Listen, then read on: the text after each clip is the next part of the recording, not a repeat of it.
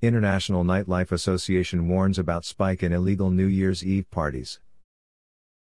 While nightlife business owners and clubbers should be getting ready for the most important night of the year, New Year's Eve, most nightlife venues' doors are currently shut and unable to operate due to COVID-19 restrictions.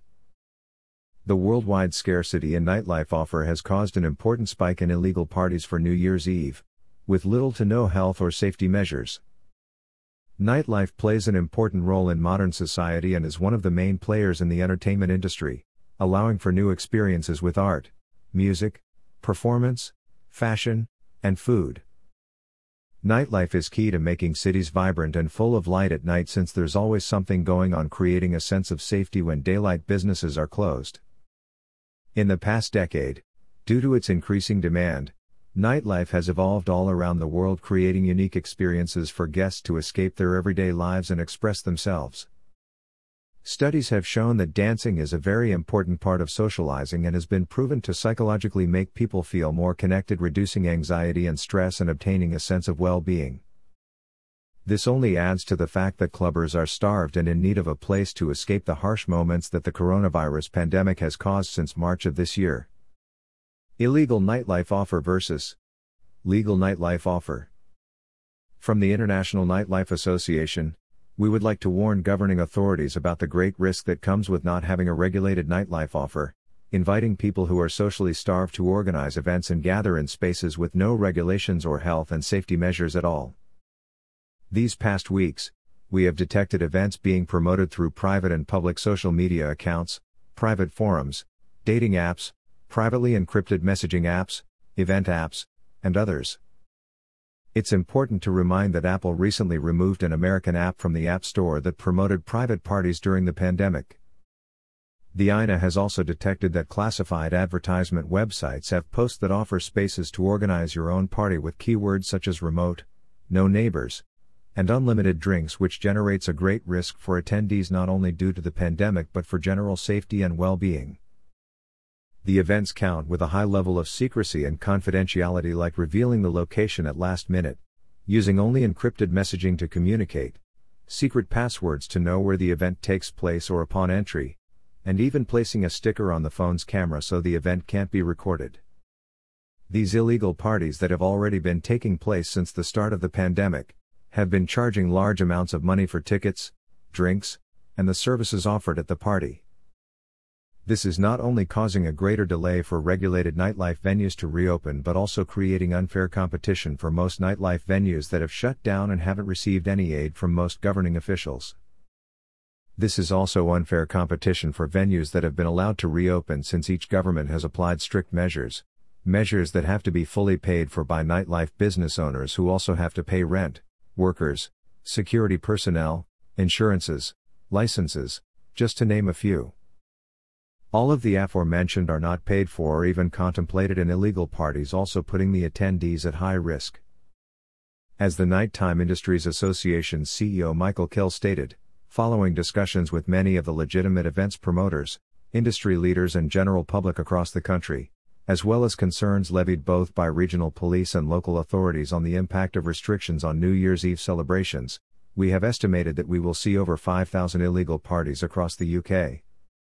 It has also been mooted that many of these organizers will target warehouses from lost businesses during the pandemic, and are willing to take these risks and forgive the £10,000 fine within the admission charge to cover their bets. Carl Cox condemns illegal raves amidst pandemic in Mixmag interview. World-renowned DJ Carl Cox expressed his dismay regarding illegal parties and raves a few days back in an interview with Mixmag, stating, "It's irresponsible to be out there at the moment based on how everyone is trying to do the right thing to get past this. Having a party in a pandemic, it doesn't make any sense whatsoever. If you are really into it, you'll wait. If you are not into it and you just want to react or act out, it's going to be the very thing that makes it worse."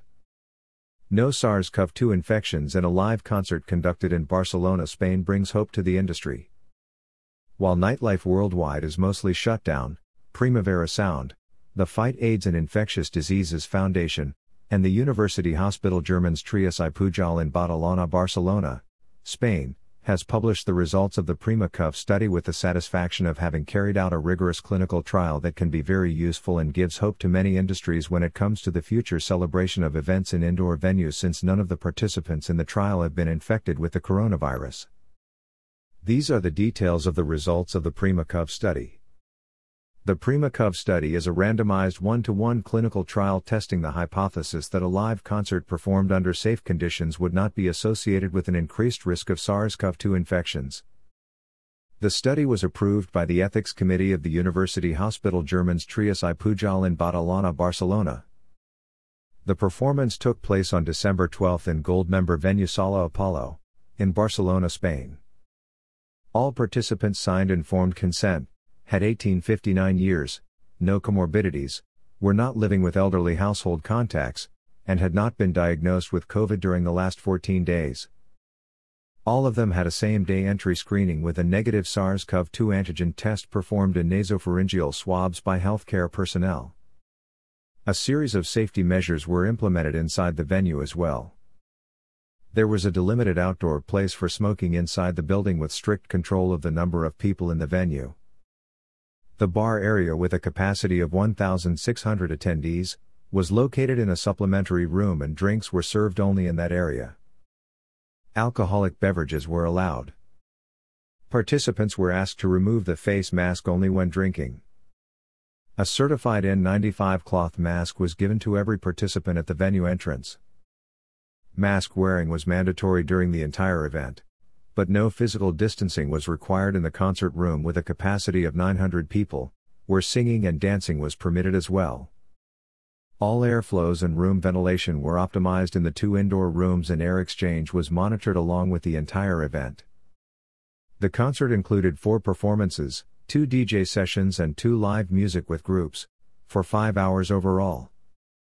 The average time the participants spent inside the concert was 2 hours and 40 minutes. The flowing movement of all the participants inside the venue was previously defined and marked, clearly delimited, and observed by the security crew during the event. Measures were implemented to avoid queues in toilets and in the concert entrance and the way out. All 1,047 participants screened before the concert had a negative antigen result. Subjects were randomly assigned 1-to-1 to go inside the concert active arm, or not control group. All of them had to come back after 8 days to repeat a second SARS-CoV-2 RT-PCR and nasopharyngeal swabs to identify possible SARS-CoV-2 infections. 500 subjects was the maximum number allowed by healthcare authorities to be inside the venue. Of them, 463 entered into the concert and 496 remained in the control group with no access to the concert venue and completed the follow-up visit. In the final intention to treat analysis ITT exposed, none of the 463 participants in the experimental group was infected with SARS-CoV-2 incidence 0%, 95% credibility intervals, 0% to 0.7%, whilst in the control branch without access to the concert, 2 of 496 participants were infected incidence 0.4%, credibility intervals 95%, 0.1% to 0.8%.